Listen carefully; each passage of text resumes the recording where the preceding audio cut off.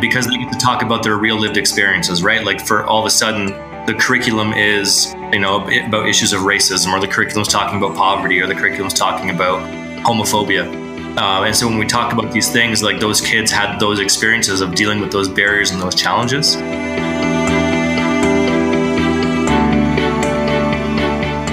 Welcome to TG2Cast. I'm your host, Aaron Blackbuilder. Today I will be discussing social justice with Dan Scratch.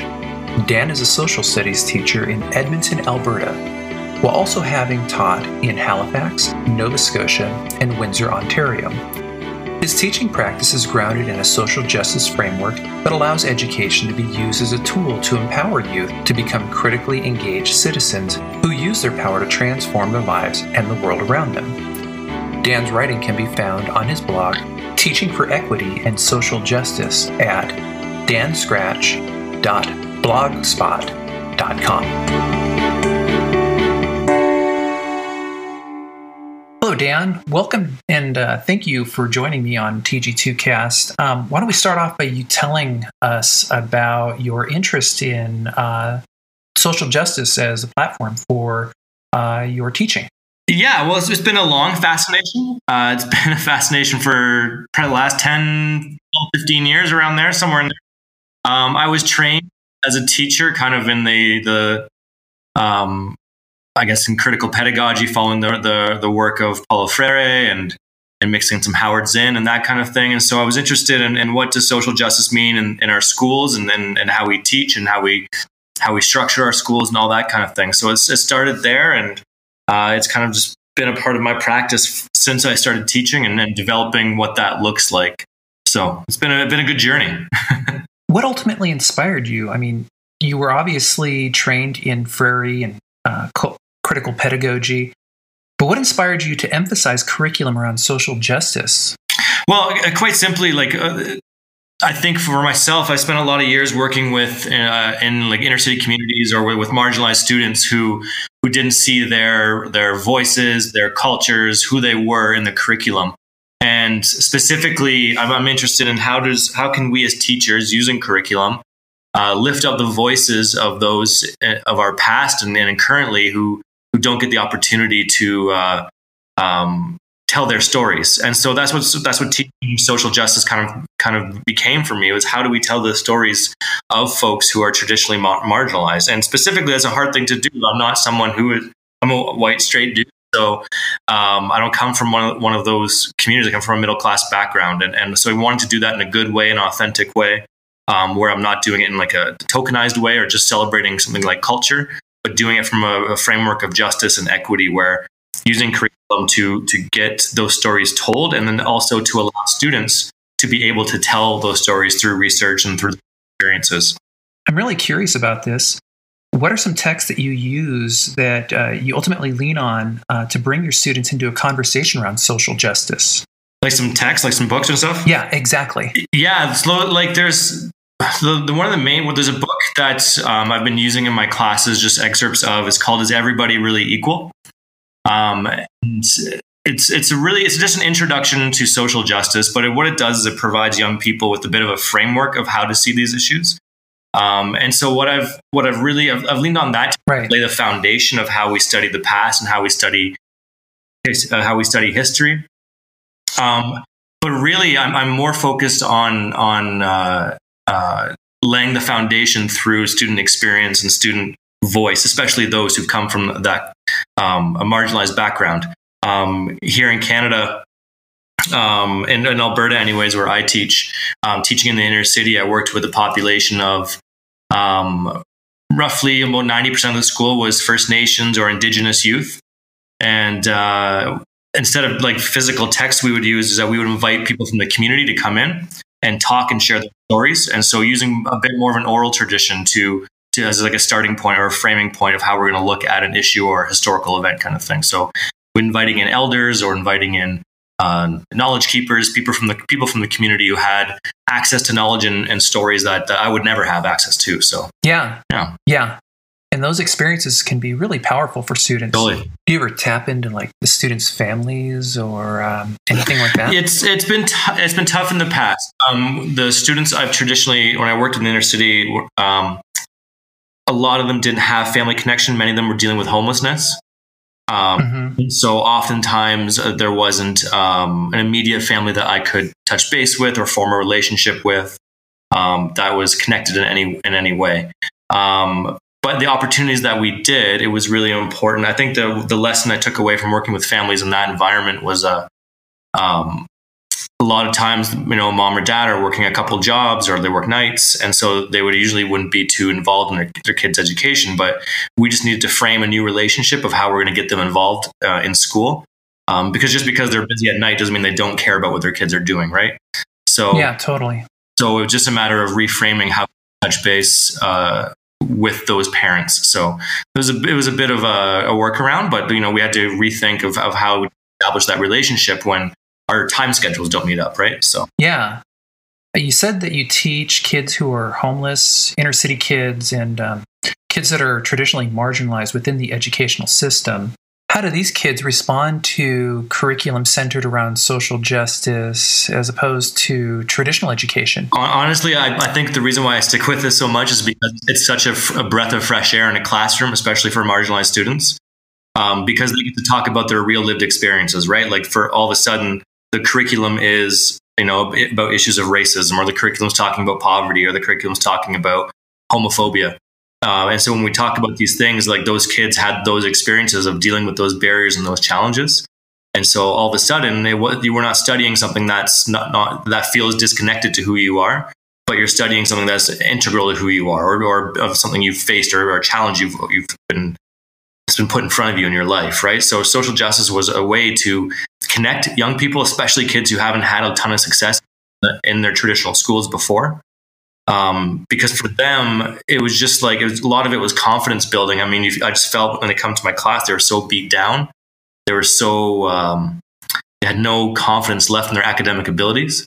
And so a lot of it was confidence building. A lot of it was just getting them to understand that they have brilliance within them. And it's just a matter of how do we pull that out? What do we do? And so part of that is studying social justice because they've lived those issues, but also that they wanted to make positive contributions to their community. So adding in the element of being young activists or getting involved in their community in some way to make a positive contribution. So, I think it's important with social justice that we don't just leave it at studying a subject or a topic in isolation, but it's also connected to some kind of action that we do as a class. And that could be any number of things, but getting involved, doing something that's not just studying in isolation is a super important part. This is really interesting.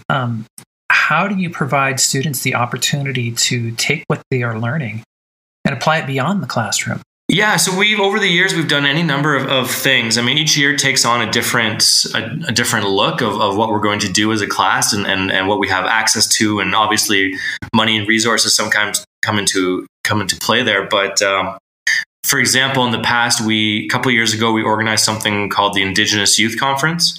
And so we got my class as well as a couple other schools in the inner city. And we organized a conference for youth who are living in the inner city, who are facing the challenges of living in the inner city, as well as being Indigenous youth in the city. And they organized a conference, put together speakers, put together workshops for other young people, and we organized a whole day conference. And that was one thing that we want to do in the community, for the community, especially kids who don't traditionally get invited to conferences. So we wanted to put on our own. Wow. And we've done everything from building a community garden. We made 2 documentaries on sexual exploitation in Edmonton. So it kind of takes on its own new look every single year. And the really nice part of working here in Edmonton is the community is pretty open. And so there's been all types of really creative, community activist kind of people who are willing to help out and come into the classroom and make those connections. And it makes my job a whole lot easier in terms of what we're going to do and how we can get involved. So I've been lucky in that respect. So one of the things that I've been exploring for myself and my students this year is because we are a global community and because we have easy access to Web 2.0 platforms, I'm trying to teach them the importance of leveraging those to give my students a voice within the world. Are you bringing any of those tools into your classroom? Yeah, absolutely. I haven't done. I was out of the classroom last year, but the year before, we set up a class YouTube video. A lot of my students at that time, they were MCs, so like they're rappers. And so we'd be learning about like the French Revolution or something, and then they make raps about it, and then we put it on YouTube just to connect. Oh, that's awesome. And put it out there. But we did a bit of a social media campaign as a class as well. There's a mayoral election in our city, and so we created a couple Twitter profiles, and we just started hammering questions at the candidates. And I didn't know how that was going to go, but a lot of the candidates started writing back and started getting in touch. And then that ended up in a visit by a few of the candidates to our classroom. So, I think it's really important that the young people understand that they're connected in ways that they don't realize in terms of the outside world. And that's an important part, I think, really bring into the classroom. I bet those visits really help to solidify for your students that their voice really does matter within their communities. Well, and absolutely. And I think the interesting part, and the topic of voting is always an interesting one. A lot of especially from that community that they see voting as a useless act. What happened though is that these kids were all about 18, so they could vote. And after some meeting politicians and communicating with them, the day the election came, our class field trip that day was going down to the voting booth. So that's what they decided. That's what they wanted to do. And so that was a kind of a cool thing to see them kind of want to get active and participate in that process, and that they may have never done before. That had to be powerful for those kids. And I bet you it's something that they just remembered for a long time.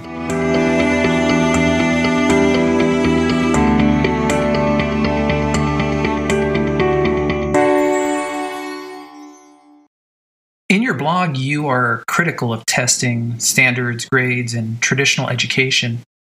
How does social justice not only shape the curriculum in your classroom, but how does it shape the way you manage your classroom?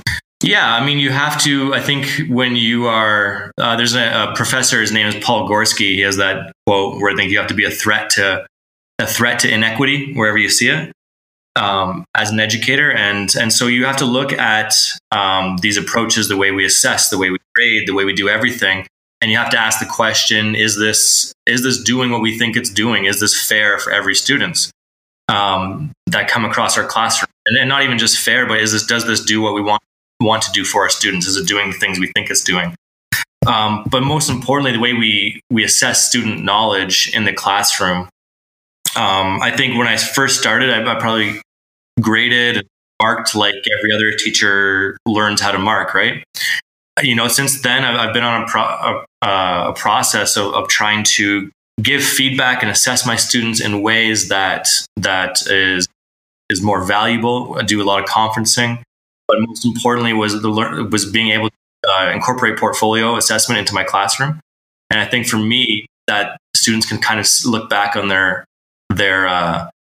progress within a class through a portfolio, and they can choose what assessments are their best, and we can have a conversation about how well they did, and we can rank that way. That is, to me, that is having them have a voice and their learning and how well they've done. It's not just a one-sided, I gave you a 6 out of 10 and that's that. So to me, that's an equity issue of bringing students to the table of how they're assessed. Tell me more about that. How do you bring students to the table? How do you get them involved in the assessment process? What does that look like? Yeah, it's good. Honestly, it's a conversation you have to have throughout the semester, because a lot of students aren't used to, I find anyways, aren't used to conferencing one-on-one with their teacher. They're not used to me taking a couple times throughout the semester, number of times throughout the semester, and sitting down one-on-one with them. So the first conversation, honestly, that we have is just more of a get to know you thing at the beginning of the semester. So I like to break it down, get to know them, ask them what their goals, their aspirations are for the semester, what do they want to learn. And then we break it down and we just use that portfolio. We put it out in front of the two of us. I have them self-assess it first. And then we sit down, we talk about how well, what they've been doing well, what they think they could improve on. We go over specific assignments. We go over lots of different things. But overall, I'm looking at big skills. I'm looking for, and specifically, I want to see them be able to self-assess and know that they can know what their best effort looks like, rather than me having to validate that with a mark, right? So it's kind of creating that like internal knowledge of what good work looks like from them, rather than having someone else having to tell them what it is good work. You know what I mean? Oh, absolutely. They're the ones that have to be owners of their work at some point, right? Yeah, absolutely. Yeah, so it's a good conversation. I mean, it's not easy. It's not. Sometimes I think when things have been done in such a way for so long in the education system, going against the grain or doing something differently kind of throws students off to an extent. So, it just takes some time to get there. I always think at the end of a semester, we're finally got everything right where we want it to be. The class is swimming, everyone's on board with the assessment, and then the class ends. So you start all over again. Yeah. So you bring up the fact that your students have a lot of voice and choice within your classroom, and this field trip that you took them on was part of their choice. How much choice do kids have within your classroom? I like to offer choice as much as possible. I mean, obviously, I have learning outcomes within our provincial curriculum that I have to cover. But that being said, I worked at Alberta Education last year on social studies curriculum. I know how to use that curriculum in a way where we can make choices in terms of the examples and different topics that we put into that curriculum to hit those standards, right? So I like to give students choice in terms of how they demonstrate their knowledge as often as I can. So like when we do a project, I like to give a choice in terms of how they're going to demonstrate that. At the same time, I also want to challenge them. They don't just do the same type of project over and over and over again.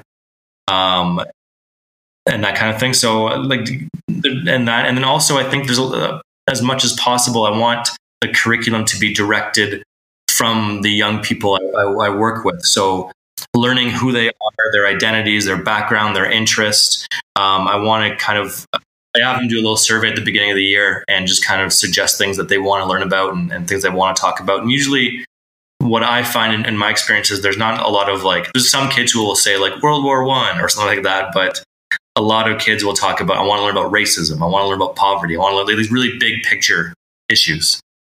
And I don't know if kids just come to my class for that or they're wanting an opportunity to talk about that in a more official setting, a classroom setting than they're used to. And that's the thing. Kids are talking about those issues no matter what, outside of school or outside of class. That to not talk about it in class, it seems kind of funny to me. So yeah, so when they bring it up, it's just an opportunity to say okay, that's really important. Let's incorporate that into the outcomes that we got to hit. Yeah, I really think kids are interested in creating equity in the world than we might give them credit for. I know when I was in high school, I was a punk rocker who was very politically aware, and I know many of my students really care passionately about wanting to change the world and make it a better place and create more opportunities for everyone. Yeah, and I think that we don't give kids credit enough for that. You know what I mean? I think there's that deficit kind of viewpoint or deficit ideology. I think that just permeates education sometimes, where we see all the faults in youth. We see what they're not good at. We look at them from a deficit, but as soon as you flip that switch and you start looking at those strengths, I mean, there's kids here with great compassion, with great energy, and that real beautiful thing about being young and wanting to change the world for the better. I think we got to foster that. So. Oh, absolutely. And when a kid has a passion for something, all they want to do is just explore and learn and be challenged. Absolutely. I mean, you can't lose that. It's beautiful. So in your blog, you place a huge emphasis on student-teacher relationship. Mm-hmm. Why is it crucial in education? It seems all the gimmicks to get kids to do work, like worksheets to gamification. Yeah. I feel like a lot of this just ignores the need for the student-teacher relationship. What are your thoughts on this? Why is the student-teacher relationship so crucial to learning? Yeah, I think I had a really excellent student who pushed me a lot earlier in my career. I think he said, Nick, I was trying to teach the class, and it was probably the most boring lesson of all time. I was probably I'll say it was the French Revolution, because I always pick on that for some reason.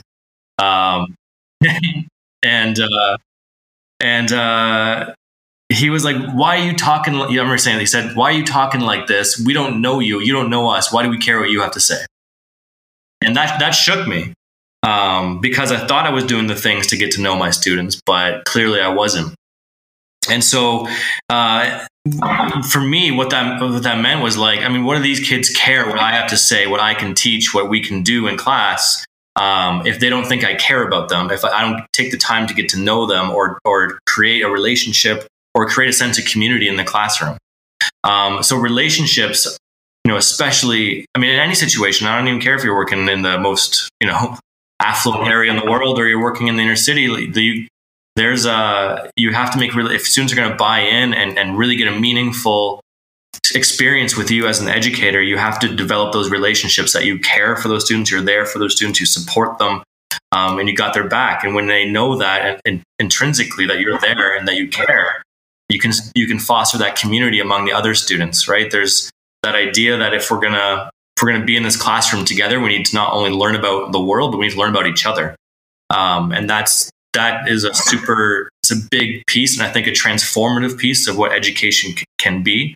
It's not just I think sometimes we get lost that these kids come into our classrooms as a bunch of individuals. They learn individually, they take the test individually, and then they leave individually. But we think about the impact on our world. I mean, we could talk about some of the issues we're facing as a lack of community we have, or a lack of relationships that we build. And so those are really important skills I want students to learn and to foster and to challenge themselves with, and to understand that their experience, the way they see the world, is not the only experience. Many different people of different backgrounds experience the world in different ways. And fortunately, we have diverse classrooms with diverse experiences. So let's get on that right now, and let's look at the world through the different lenses we have. So without that community and without that relationships, like, to me, especially social justice learning won't take place. Because to get young people to talk about something like racism, which can be very uncomfortable to talk about, they're not going to go down that road unless they feel they're safe and that they're cared for. So, absolutely. And I find when I have students who are disengaged, what they are saying is exactly what your student said. You don't know me, which translates to them as you don't care about me. So if we want to get students to engage, we have to validate them and acknowledge them as people first. Yeah, absolutely. And that's what those kids are looking for. They want to be validated. And like any kid who's come and who's struggled with relationships with teachers and who's had a poor experience in other places, as soon as they make that connection with you, you can just see their whole face turn around, right? Like they light up when they finally make the realization that they're in a good space. And so that's a beautiful thing too, when you see that, because then they can start to actually, develop their potential as people. So it's a cool thing. So true. I know you teach social studies, but how might social justice curriculum also extend to other content areas or grade levels, such as math or the primary school or science or something like that? Yeah, I think there's lots of different ways to do it. I think, I've talked to a lot of my elementary colleagues, and they've been doing some really cool stuff with incorporating social justice at different grade levels or different ages. The very, very young grades, they're focused on what is the concept of treating people fairly and kind of focusing on that kind of thing. But I think what the interesting thing I've learned from working with my elementary colleagues last year was to give young people, especially kids in elementary school, more credit. Like, they know how to talk about these issues than we give them credit for, and so they're ready to talk about discrimination and prejudice and stereotypes before they're 17 years old. So to give those kids credit and to do that in an age appropriate way. So that's really interesting. What was the second part of your question, though? I just missed it. Yeah. How might social justice be applied to other content areas like science or math or art? There's a friend of mine. He lives in Hamilton, Ontario, and I know other people have done this in different countries and different across our country. But they're trying to incorporate social justice into math. And so social justice can fit, seamlessly into social studies. It fits pretty well into English. You can make different connections elsewhere. But in math, what his big problem is that a lot of math problems that kids have in their textbooks are just like, Susie has a piece of pizza, and then Dave has 2 pieces of pizza. Well, how many pieces of pizza do they have altogether?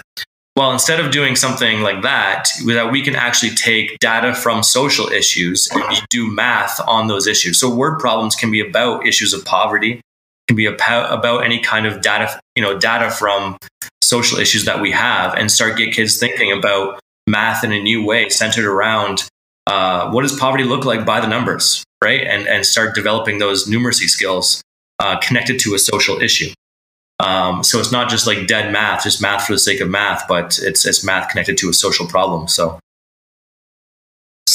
for say a teacher wants to instruct on linear equations, she can ask her kids to respond or research what is the current minimum wage and compare that to current standard of living, and determine what it's going to be like 20 years from now using linear equations. Exactly. That's exactly it. And that's something I'd love to take up in a classroom too, right? Is that problem right there. So, I think it's really interesting I think social justice in itself can be a really interdisciplinary lens of how we look at teaching it in our classrooms. And myself and a science teacher I worked with a couple of years ago, we put together a class on climate change.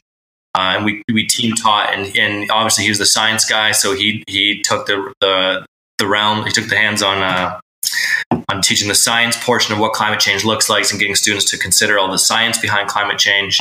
And then I came in, we talked to the students about the social, economic, and political impacts of climate change, and looking at how different people across the world are impacted by climate change. So, there's a justice and equity issue you can put to climate change in different ways. And so it's when you really start to peel back the layers of what classes in school could look like, the ways we can incorporate our disciplines together is really, really exciting.